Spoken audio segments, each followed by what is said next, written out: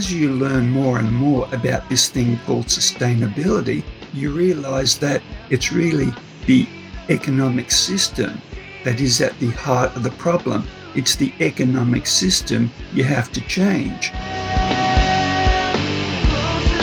The book is very much a transdisciplinary type of book. Even though individual chapters might focus on a particular discipline, it brings a lot of the various disciplines together. And I think that's one of the problems, even at the academic level, that we have. Academia is very compartmentalised. That's the reason why, in the past, we haven't had modern monetary theory merge with ecological economics.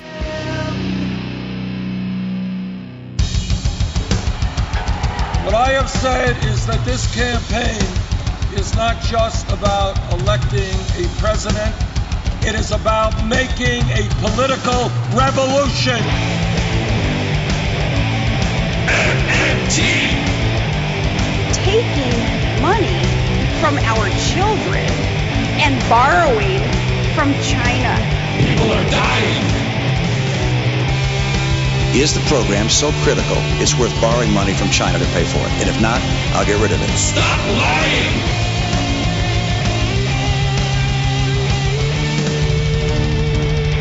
I want the truth!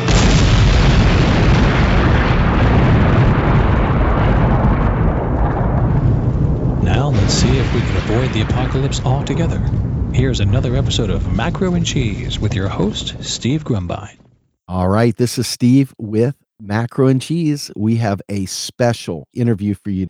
I will be talking with none other than Professor Philip Lawn and author Stephen Williams. Both of these gentlemen are from Down Under, and this is an exciting day because we have talked extensively about ecological and environmental impact, sustainability. We've had people like Jason Hickel on, we've had Stephen Hale on. We have done this over the course of 150 plus podcast interviews. But the author that we're talking to today, Mr. Stephen Williams, had the vision of bringing these people together to create a single book with all these different ecological economists together to put it into one place so that you could have a cohesive analysis of ecological economics. So I'm very happy. So let me introduce our guest. Professor Phil Lawn. Philip is based in Adelaide. He's an evidence-based economist and an adjunct professor at Torrens University. He's also a research fellow with the Global Institute for Sustainable Prosperity and a member of the Wakefield Futures Group, South Australia. Philip is the author and editor of 8 books on sustainable development, climate change, and the steady state economy, and has 55 journal articles and more than 40 book chapters to his name. Philip makes speaking appearances at public events, debates, and is regularly invited to deliver keynote and plenary presentations at academic conferences. Stephen Williams is from Australia and has a long background in newspaper journalism and a short background in law. His lifelong obsession is the issue of designing societies for maximum well-being and sustainability. This has led him to the study of heterodox economics as an essential suite of tools. He is the co-editor of the forthcoming collected volume, Sustainability and the New Economics, Synthesizing Ecological Economics and Modern Monetary Theory. And it'll be published by Springer International in 2022.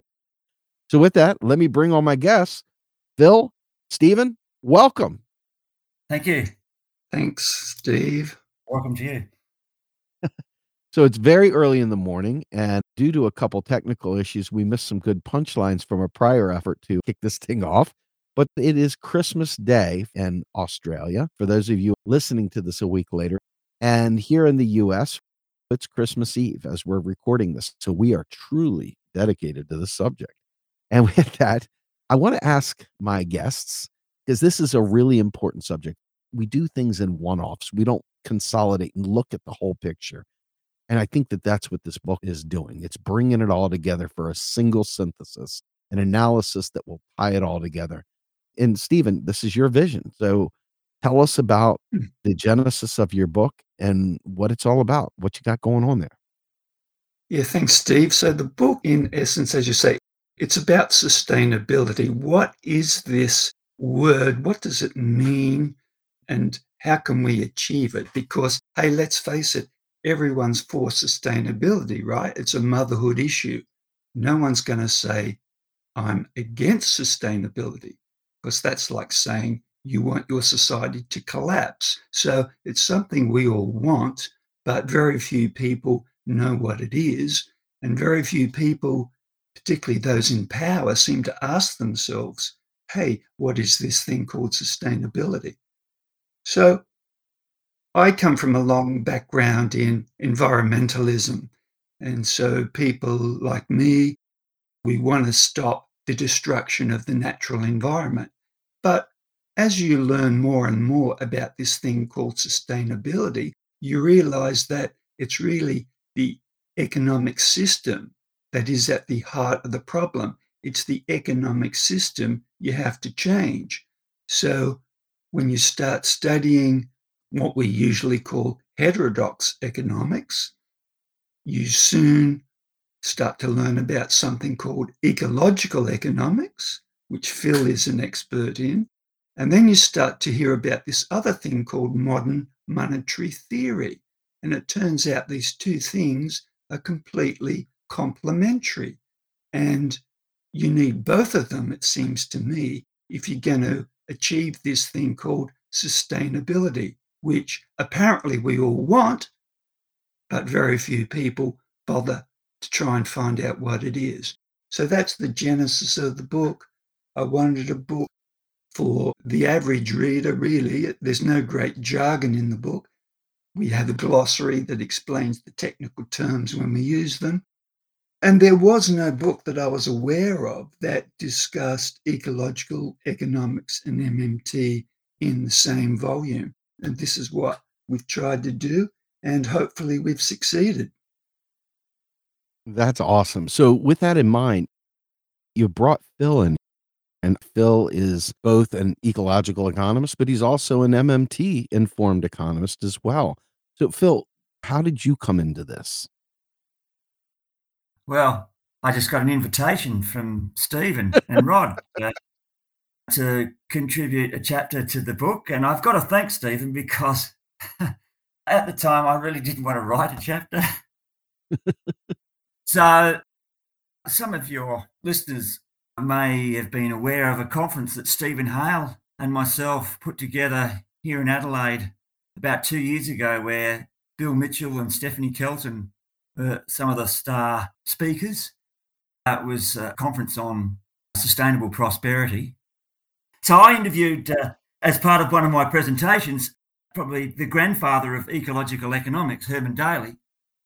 And I, in that presentation, had a series of PowerPoint slides and what have you. So I just sent the PowerPoint slides and some notes to Stephen, and Stephen put together one of the chapters, and then I sort of reworked the chapter. It was the chapter on ecological economics, the basis of ecological economics and what ecological economics is all about. And so that's how I became part of the project. I also helped Stephen with the introductory and concluding chapters and with the glossary. So that's my role in the book. But yeah, it was an invitation from Stephen and Rod, the co-editor of the book. That's how I became involved. And so you pushed back, huh? You didn't want to do it, but he pulled you along anyway. Is that how it went? He did. He did a great job. Yeah, I'm really happy with our chapter on ecological economics. I'll have to say our chapter. And I can thank Stephen for it. I think he did a great job.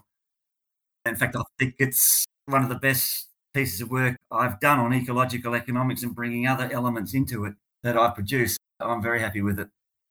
Well, fantastic. Do you think that your focus in writing that chapter maybe pulled you to a new understanding of your own work?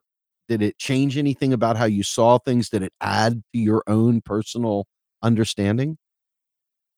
I don't think it did that, but one of the things that happens when you write about the same thing over and over again is that you realize how you failed to explain things as well as you probably or possibly could have in the past, and you improve upon it. Yes. So each time you write about something, you think of a new way to write about it, add something here, subtract something there, and just including some other elements that I've been thinking about in recent times. I find this is one of the best synthesizing chapters on ecological economics that I've produced, along with the help of Stephen, of course. Yeah. Sure. So, Stephen, let's get back to you. So, you pulled together a number of authors to do this. Can you lay out the framework for the book and introduce us to the different authors?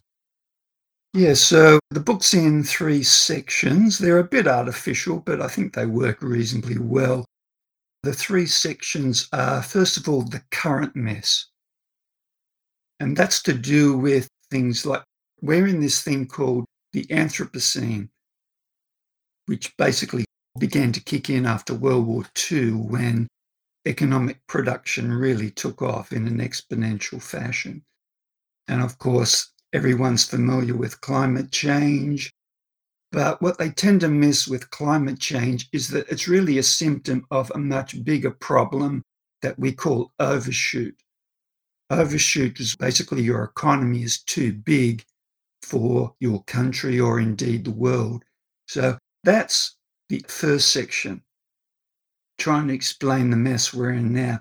Section 2 sort of backtracks a bit and says, how did we get here? So there's a very good chapter on the birth of neoliberalism and what part that plays in the current mess. We take a close look at the Club of Rome's Limits to Growth report. We take a close look at the fossil fuel industry. We take a reasonably close look at the IPCC process on climate change. Then the third section talks more about, okay, where do we go from here? How do we design a safe and prosperous future? That essentially means what new economic system could we bring in to replace the current failed economic system? Hey, there's nothing more dangerous than a bad idea, and mainstream economics is a terrible idea.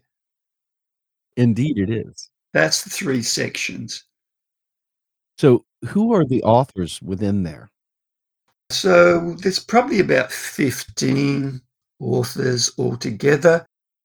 Tried to get the best experts I could on the different subjects. For example, Professor Will Stephan is an expert on something called planetary boundaries, which a lot of people would have heard about by now. Then we have experts in the natural environment, experts in the relationship between climate change and health impacts, experts on the Sustainable Development Goals, which are a kind of a first attempt to bring the world into the beginnings of a sustainable trajectory, an expert on neoliberalism, and so it goes. We also have Professor Steve Keen, who many people would have heard of, who's had a close look at how mainstream economics has perverted the IPCC process. And we have experts in law. We have Stephen Hale writing the chapter on MMT. And then we have Phil Lawn's work, which for me, Phil Lawn's work ties the whole thing together. Of course, more than anyone else, in the book at least, Phil Lawn understands ecological economics and he understands MMT. And we're bringing those 2 things together. And I guess Phil Lawn is really the inspiration for the book. I haven't said that to Phil before, but he really is. Without Phil Lawn, the book wouldn't exist. Fair enough. When I talked to Phil years ago, he was with Stephen Hale, and it's one of our podcasts. Go out there and check it out. It's a great podcast. And I did get the good fortune of meeting Phil in person at the first Modern Monetary Theory conference in Kansas City. And he brought up the genuine progress indicator. And I know Phil is not the only one that's talked about this, but Phil is the one that brought it to my understanding. And then the opportunity to meet with Jason Hickel, who focus a lot of their time on this as well. It seems to be an area that is not in the mainstream, that we need to do everything we can to make it part of the mainstream. We need to shift the orthodoxy to the heterodoxy, because without it, these are all great ideas on pieces of paper that no one's taking action on. And it's time for that to change. How does it make you feel, Phil, to know that you're the inspiration of this book? Well, thanks, Stephen, for the compliment. I'm one of these persons who doesn't really like the limelight and get a bit embarrassed when someone says something like that. But I guess it's nice to know that I'm the inspiration for Stephen's book. I'd like to think that there are other people who are probably the true inspiration, because they're the people who inspire me. So I'm really just standing on the shoulders of giants. And I guess I've been one of these fortunate individuals who's really an ecological economist who has come across modern monetary theory. I learnt modern monetary theory, saw how the two can complement each other, and I travelled along that pathway. For some reason, I seem to be the only one who's really done it. I don't know why that's the case. So that makes me a rare individual. That doesn't mean that I'm a brilliant individual. I just think I've been fortunate enough to have been exposed to both forms of economics for a long period of time, which has allowed me to distill my ideas and bring the two together in a coherent manner. And I've written about it to some extent, and it seems, according to Stephen, that's been the inspiration for what I think is a pretty remarkable book. Let me just say something about the contributors, which Stephen didn't say, and that is Stephen's done a fantastic job at getting some fantastic contributors to produce chapters for this book. This is not an ordinary book, and I'm not just saying that because I'm a contributor to the book. I think if people can get hold of this book, I think it will certainly be worth their while. I think it's a great book. That's a great segue into the next question. And this is what both provides me hope and also gives me a kick in the pants. There's an incredible amount of podcasts out there. Back when we started, there was nobody doing it. Now everybody and their mother has a podcast. And you've got videos, you've got books, and we've got 1 million people watching TikTok, checking out the 30-second videos and living in a bumper sticker culture. So you've got this incredibly important information. It's somewhat dense at times, but it's not making its way to global mainstream populations. Everybody's doing their best to hit the areas that they have access to, but this great information is being produced, so it's there.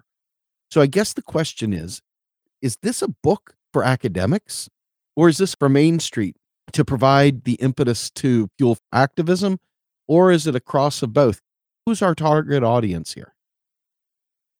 Yeah, I wish it was more for both audiences. Probably it is more of an academic book because it comes from an academic publisher, and that means it's a bit expensive to buy.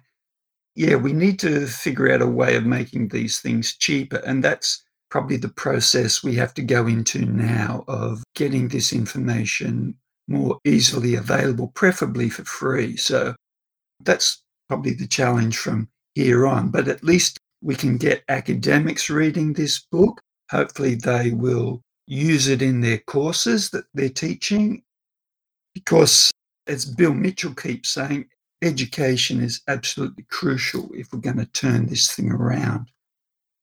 What you're doing, Steve, is fantastic. You're making these podcasts available to anyone really with an internet connection. So your work is crucial in communicating this stuff to the population in general. Can I say something? I think Stephen's being a little bit unfair on the book to some extent. In a way, the contributors are academics, but I haven't seen everything that's been contributed towards the book, but I'm sure that most of your listeners will gain a lot from the book. I don't think it's a book that only academics can understand. I think it's written without an enormous amount of jargon. And what jargon is in the book, as Stephen said, there's a glossary at the rear of the book, which explains the terms. So any difficulties that someone might have, the glossary can certainly help in that regard. But I wouldn't be putting off your listeners who are not academics. In many ways, I think the book will be very helpful for the layperson. And from an academic point of view, I think the main function of the book might be to provoke academics to pursue areas that they're not familiar with because the book is very much a transdisciplinary type of book. Even though individual chapters might focus on a particular discipline, it brings a lot of the various disciplines together. So it's very transdisciplinary in nature.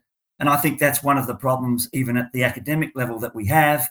Academia is very compartmentalized, and that's created problems in itself. That's the reason why in the past we haven't had modern monetary theory merge with ecological economics. There's a lot of people who know modern monetary theory intimately, but know nothing about ecological economics. And there are a lot of ecological economists who obviously know ecological economics intimately, but know nothing about modern monetary theory. And I think that's a crying shame. So if this type of book can teach ecological economists more about modern monetary theory and other things, and they can incorporate that into their work, and the modern monetary theorists can incorporate ecological economics into their work, I think that augurs well for the future. I think that's a fantastic statement.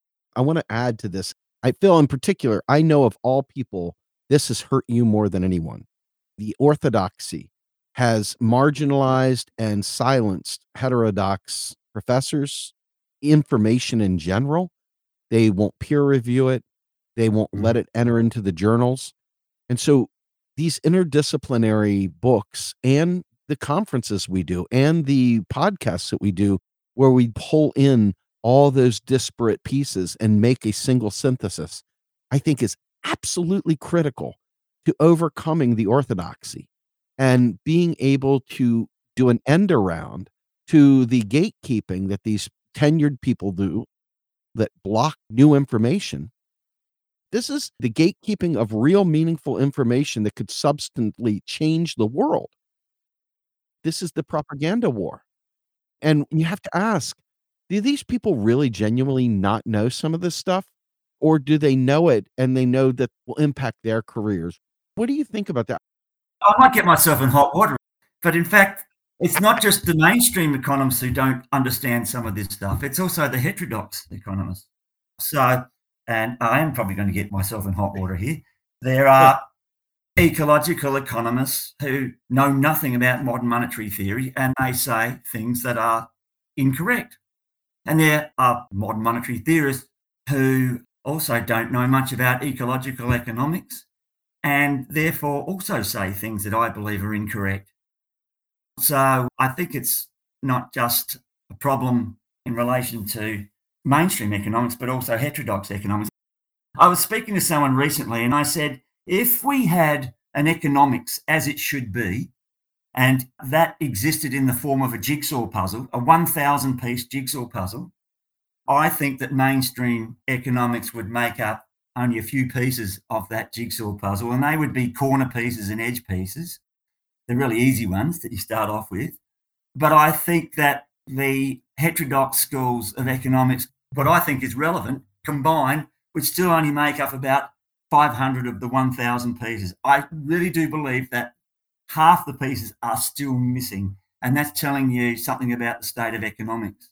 And that's not just because of mainstream economics and the desire of mainstream economists to prevent a lot of this new information that you find in the heterodox schools from emerging and being available to people, but also the fault of, not so much the fault of heterodox economists, but the result of, as I said before, this compartmentalisation of knowledge.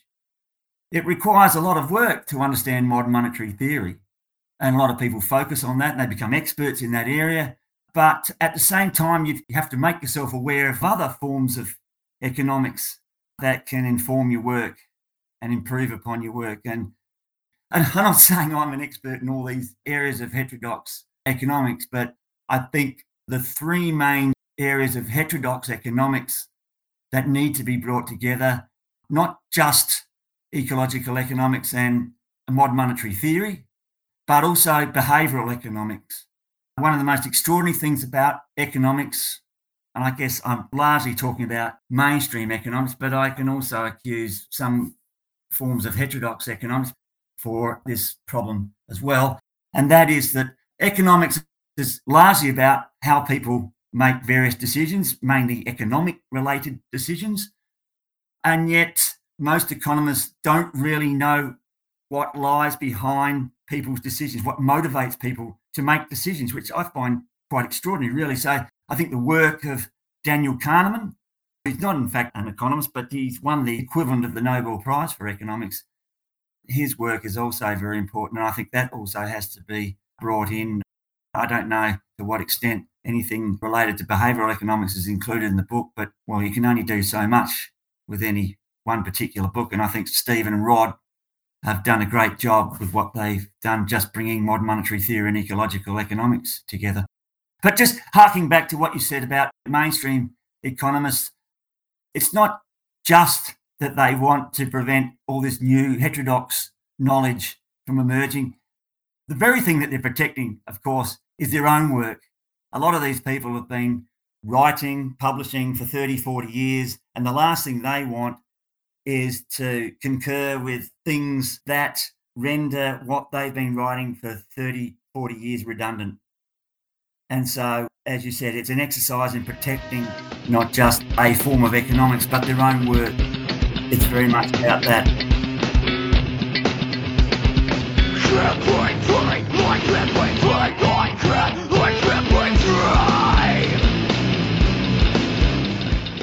You are listening to Macro and Cheese, a podcast brought to you by Real Progressives, a nonprofit organization dedicated to teaching the masses about MMT, or modern monetary theory. Please help our efforts and become a monthly donor at PayPal or Patreon. Like and follow our pages on Facebook and YouTube, and follow us on Periscope, Twitter, and Instagram.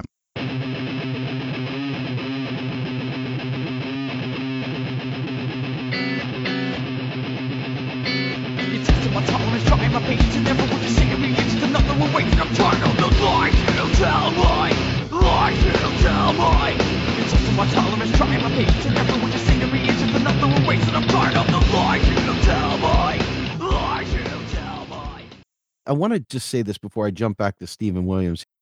One of the things that you said, the Positive Money team, a lot of them in the UK, within this heterodox space, and the Positive Money gang don't really understand aspects of central banking and some aspects of money creation that say things that I think could be very much better informed by MMT. And the ecological side of things, The Divide by Jason Hickel, which is an absolute must read. It was incredibly well done as it pertained to the WTO, the IMF, the World Bank, and the impacts the global North has had on the global South. Where I started getting a little cringy was when he started talking about the way money is created and debt-based money and going into the positive money spin. Can some MMTer please take him out to dinner?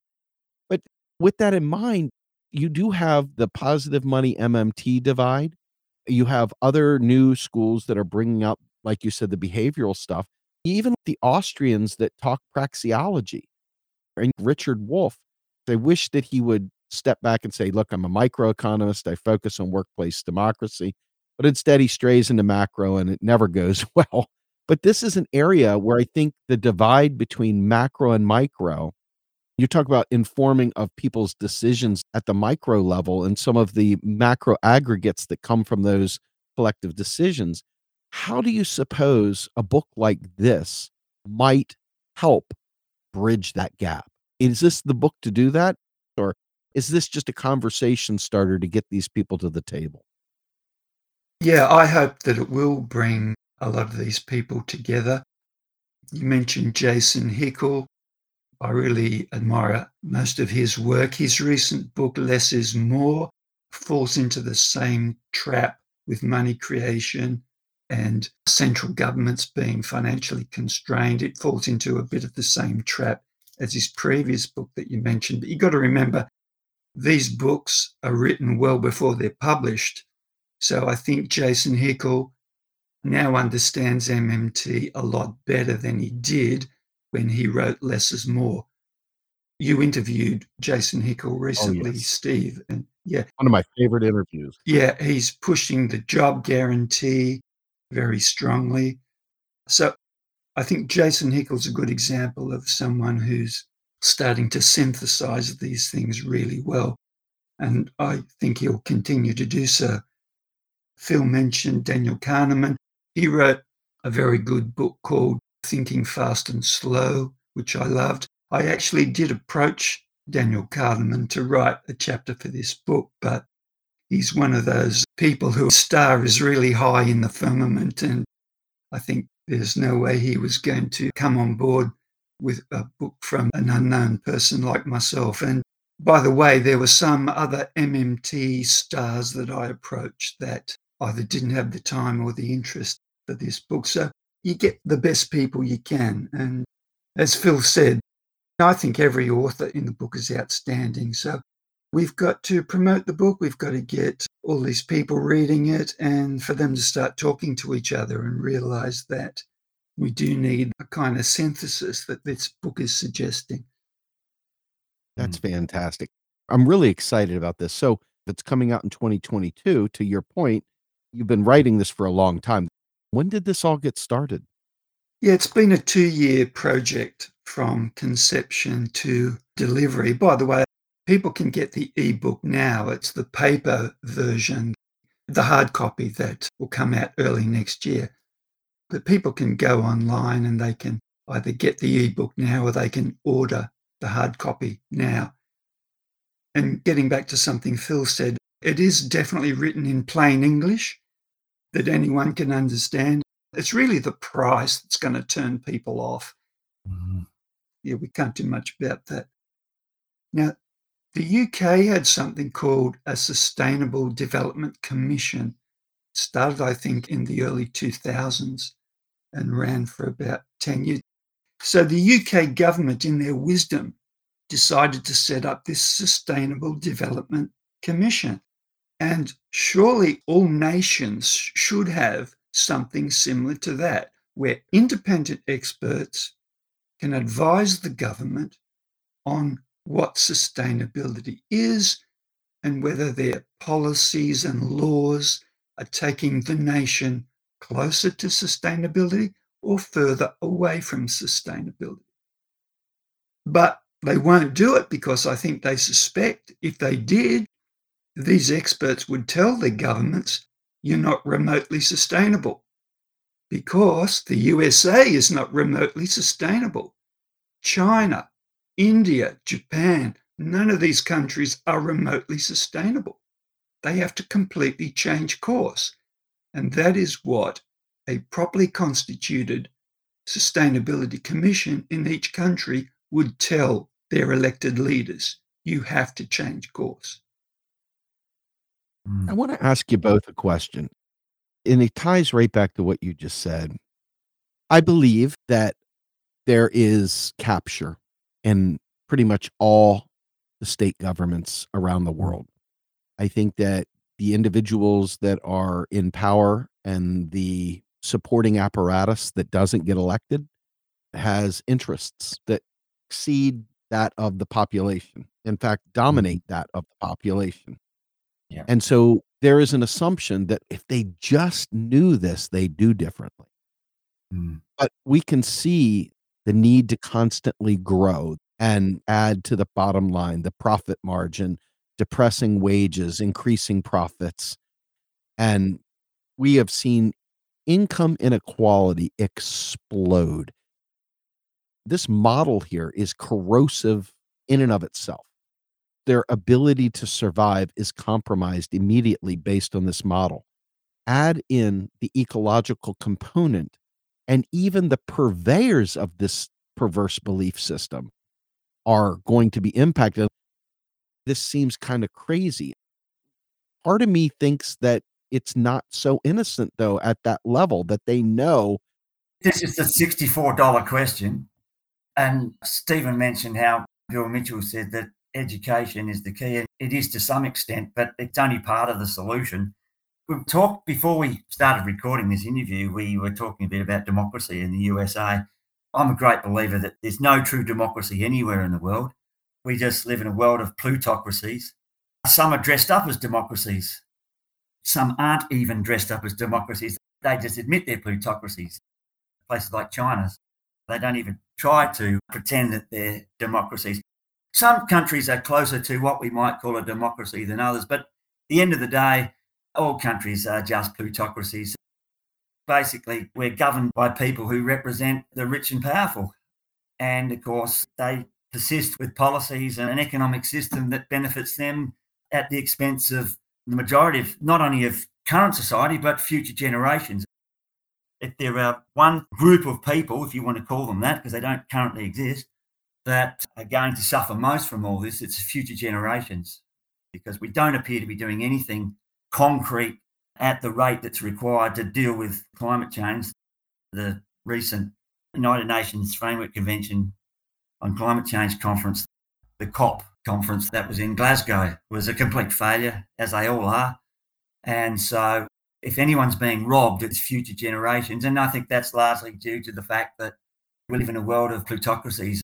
And I don't think we'll see what the people want. And of course, and this is where education is important, because even if we have a situation where the general population is properly represented, that you only get representatives that reflect the knowledge of the general population. But I think that until such time as we get to a point where things are so bad that people won't, and I think we're starting to see that in the USA. Even here in Australia, we saw images of what was happening in January with the storming of the Capitol building. And we can all sit back and say, well, this was horrible and this is not justified. But I think these are people who are reacting to the undesirable effects of living in a plutocracy. Yes. I don't know American politics and American society well enough, but if I think of when Barack Obama was elected as president, I think a lot of Americans thought, at last, we'll be able to move down a pathway, perhaps which is more sustainable, more equitable. And of course, again, I don't know enough about American politics, that Obama wasn't able to do things that he wanted to do. There were a lot of political constraints and so forth. But there are a lot of people who, of course, claim that Trump was the result of a failed Obama administration. I mean, if you vote for someone like Obama and you can't get what you want, let's just throw them all out and put some maniac in there as a protest. And I think that's the sort of situation that things have descended to in the USA. And I think there are a lot of countries like Australia are only just a little bit behind. Everyone seems to be somewhere 5-10 years behind what happens in the USA, seem to be following the same sorts of trends and so forth. I don't know how you deal with plutocracies without a violent revolution. It's interesting how you're talking about how we've got growing inequalities under a capitalist system. Well, in actual fact, for most of the Western world in the 30-year period after World War II, the gap between rich and poor narrowed. And we're talking capitalist systems. So it is possible to reduce inequalities in a capitalist system. But I think the reason why we had that in the post-World War II period, because I think what we saw in the 20th century were two extraordinary events that occurred back to back, which had a major effect on the rich and powerful. The first was the Great Depression, and that was immediately followed by World War II, where a lot of industry was nationalised to fight, to engage in the war effort. And so once World War II was over, and you had a lot of people who had made a lot of sacrifices and who were demanding a lot from their governments, we saw a situation where probably for the first time, the average person was reasonably well represented. But what we started to see in the 1970s and into the 1980s with neoliberalism was the rise of the plutocrat. So we're in the 2020s. I always say to people that we're back where we were in the 1920s, prior to the Great Depression and World War II. So perhaps we can expect a massive depression in the future and even worse, World War III. I don't know. The world's just full of plutocracies as the root of the problem, but that's how I see it. And I really don't know how you deal with that. Yeah, as part of my role, at least how I see it anyway, is that I like to bring you guys in to give me the empirical data on economics and the environment, and I like to bring in the political angle and the power dynamics. The USA was founded as a colonial project. And it wasn't just some sort of a populist movement. These people were bringing their money from the old country. This country was set up in a rugged individualist approach of go get yours. And now we've become a major importer of other people's goods and services, but we've become a major exporter of absolutely being vampiric and neoliberal and going around the globe and exporting this belief system. This is the USA's chief export, which is neoliberalism. And it has become part with every country's fabric. Mm. I think some have resisted it more than others. I think the global south has definitely taken note that they don't want any part of it.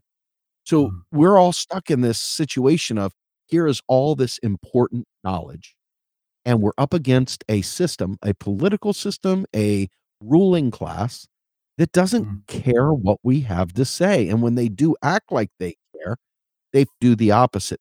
And I think the January 6th thing, the reality is the rest of the world sees that when you put your foot on the back of labor and deny them the opportunity to self-actualize or to be healthy and whole, when you make life so precarious, eventually somebody's going to fight back. And it just so happens to be that the right wing in this country is more activated than the left wing. Because these people are the quote unquote Hillary Clinton deplorables, they're now taking away civil liberties. The only way to attack plutocracy at this point, we can't vote our way out of it. Yeah. So that leaves you with revolution. Can we really educate our way out of this? Can we vote our way out of this? And I think that we have no real power other than our ability to organize and educate. And if we can make it so that we're not willing to accept the lies and propaganda anymore and make demands and be consistent even in between elections, maybe. It's a real challenge. How do we take this knowledge and get it into the right people's hands? I think it's important to remember that it's not going to be one thing or the other. It's not going to be education or revolution. We've got to use every tool available to make the changes that we're going to need. There's an interesting thing happening in Australian politics at the moment. We've got a federal election in the first half of next year. We have a Conservative government. They don't have a huge majority, but they have a majority nonetheless. But what we're seeing in Australia at the moment is a very strong rise in independents who are mainly taking on the Conservative politicians. And it's really exciting to see. The independents are saying, we're actually listening to the voters and asking the voters what they want. And if you elect us, the independents, that's what we're going to do. We're going to give the people what they want. And this has got the Conservative politicians running scared. They can really see a threat from these independents who are running on issues like climate change and anti-corruption and things like that. So I'd say watch this space in Australia over the next 6 months. It's shaping up to be one of the most interesting federal elections we've had in a very long time. So yeah, it's neither one thing nor the other, Steve. We've got to do everything we can. Yeah. And I think this book Stephen and Rod have put together is part of the educational process. I think that's important because it doesn't matter how we deal with the power-related issue. We need the general population to be as knowledgeable as possible. And I think a well-educated population reduces the probability of the solution being a violent one. So I think that's the role of education and the reason why Bill Mitchell talks about the role of education. Of course, this is part of what plutocracies do. They try to drown out the stuff that makes sense with all their propaganda. And there's a very large noise out there of nonsense, really, that's circulating that makes it very difficult. And it makes it difficult for the average person to decipher between what's fact and what's fiction. Yes. So that's the other thing that we're fighting against. And whether social media is a net benefit or a net hindrance, I'm not sure. Well, I think it's a net hindrance. I'm one of these who believes that the internet is the charlatan's dream world. I'm sorry. Once upon a time, you had a kooky idea and you spoke to a few of your neighbours. It went probably as far as your next block in your neighbourhood, but now you can get on the internet and you can have millions of followers almost overnight. I have come to believe, and I've been doing this particular thing now for 7 years. I've been through 2 presidential elections here in the United States. Over that course of time, what we've witnessed is the peeling back of the curtain, but the Wizard of Oz has control. And so what you're seeing with a lot of activists in general is a lot of people are checking out. They're ignoring things now because they don't feel change is possible. And this is what happened January 6th, whether you like the people or not. When you give people no alternative, it gets ugly. And so one of the things about social media that is a real challenge is that the algorithms put like-minded people together. And so you end up preaching to the converted instead of people that have never heard you. And so social media can be a great tool. Unfortunately, the algorithms that they use largely give us this feeling of power that we're really doing something. And so you're trapped in a huge cauldron of lots of voices, and it just sounds like noise after a little while. And I think this pandemic has really exposed that. One of the beautiful things about the time period you spoke about, Phil, especially about the post-Depression war period, was that there was only a handful of newspaper outlets. Now, there was a lot of propaganda during that time, but everybody had the same narrative. And so everybody was able to move in a given direction. That isn't the case anymore. And we're not able to create meaningful consensus. And when we think we have consensus, like in the United States with Bernie Sanders, the powers that be say, no, no, no, no, we can't let that happen. So if we don't have some sort of hope that we are powerful enough to affect change through the standard channels that have been given to us, people will either check out or they will resort to other means. And I think that without that acknowledgement, all this tremendous information that we're providing is just going to be like watching a show. When it's done, you're over and you move on to the next subject. I want to prevent that from happening. I want people to see this as meaningful and that they can take your book and read it and say, let's organize around this. Yeah, I think things like this book, where these things like this book can help, is that one of the reasons why politicians get away with what they get away with is because of the lack of knowledge of the general population. Quite often, for example, someone might say, well, the unemployment rate is too high. Something should be done about unemployment. And then a politician will say, oh, okay, well, does that mean you want us to spend more to create jobs? And they'll say, well, we can't. We've run out of money.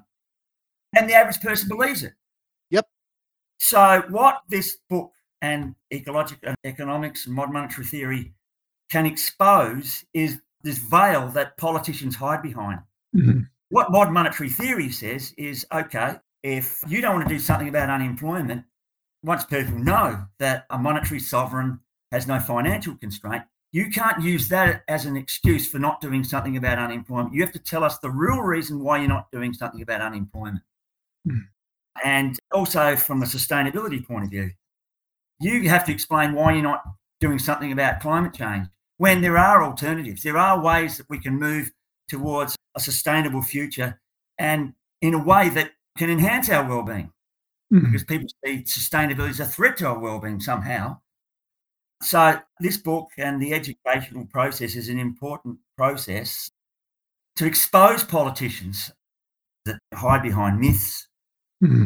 Whereas if they can be exposed for the myths that they keep sprouting on about, then it makes it more difficult for them to justify the policies that they're implementing.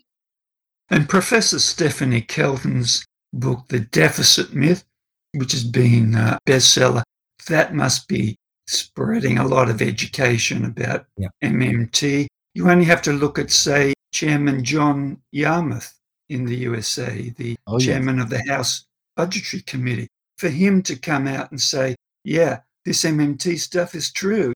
I work on the federal budget. I've done it for years. This is how it works. That's tremendous progress. It's too slow, but it's something. We had John and his son, Aaron, on with us a few months ago. And that was before Joe Manchin had basically killed the Build Back Better plan. And your point is very well taken. There are people awakening, but we are not in a position to negotiate with physics.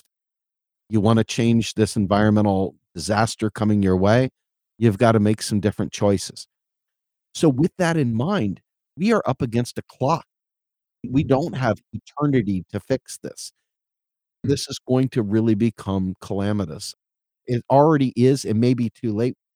I think last time I had you on, Phil, we were talking about 11 years the IPCC had given us. How do we contend with a firm timeline that says, if you guys keep this up, you're dead? I don't know. I just stumped you, man. Stumped you. You know, if you really want my honest opinion. Yes, I do. That's all I want. Yeah, I think the human race is doomed. So we got those changes in the 20th century only because of those two events that I referred to, but they weren't desirable events. We're talking about a Great Depression, which had enormous impact, not just on the wealthy, it didn't just cut them down in size, but enormous impact on low-income people, the working class, and World War II, which of course led to loss of millions of lives and the Holocaust and so forth. And so I only see change if something horrible in the future occurs, which is probably going to be an ecological catastrophe. Although the ecological crisis is not an impending crisis anymore. There was a time when we used to say, if we keep doing A, B, C, then this is going to happen. Well, we've gone past that stage. We're now at a stage where, because we've been doing A, B, and C for so long, this is now happening. So we're in the midst of an ecological crisis. And as you enter into some sort of crisis, it can lead to other sorts of crises. So it may take some crisis to occur, something very undesirable, perhaps catastrophic, before we get the sorts of changes that we need. But then it may be too late. Climate change is not something you can just reverse. It's something that once it's occurring, particularly if you go past the point of no return, we could have a situation where we've got runaway climate change, and then really that's turn out the light sort of stuff. So I don't have the solution. The book provides solutions if we're at a point where we have people representing what the average person desires and the average person is well informed and educated. But how we get to the point where the average person is properly represented rather than the rich and powerful, I don't know. Yeah. I just want to thank you for that, by the way. And Stephen, I want to get you on the last word because we're wrapping up here. But that, Phil, I know that was tough to say, but I applaud you for saying it. No, it wasn't difficult.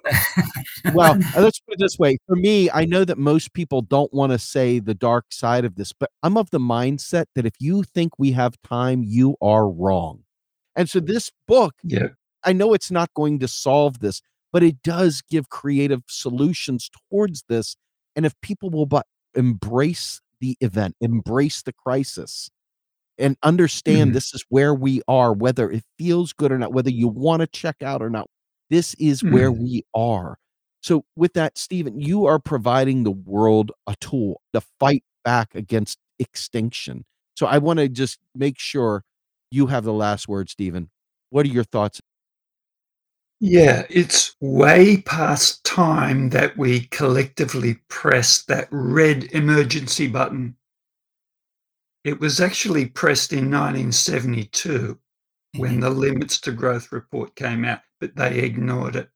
We're still ignoring it, even today, with truckloads of information we have, more than enough evidence to press that red emergency button.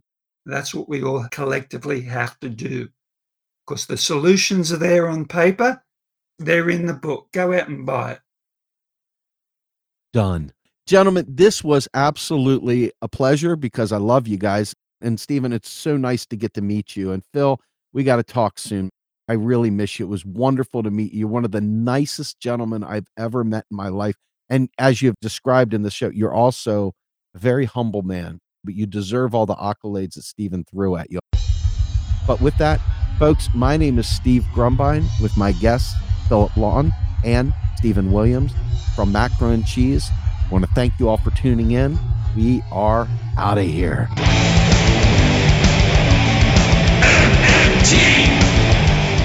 Macro and Cheese is produced by Andy Kennedy. Descriptive writing by Virginia Cox and promotional artwork by Mindy Donham. Macro and Cheese is publicly funded by our Real Progressive Patreon account. If you would like to donate to Macro and Cheese, please visit patreon.com/realprogressives. I want the truth.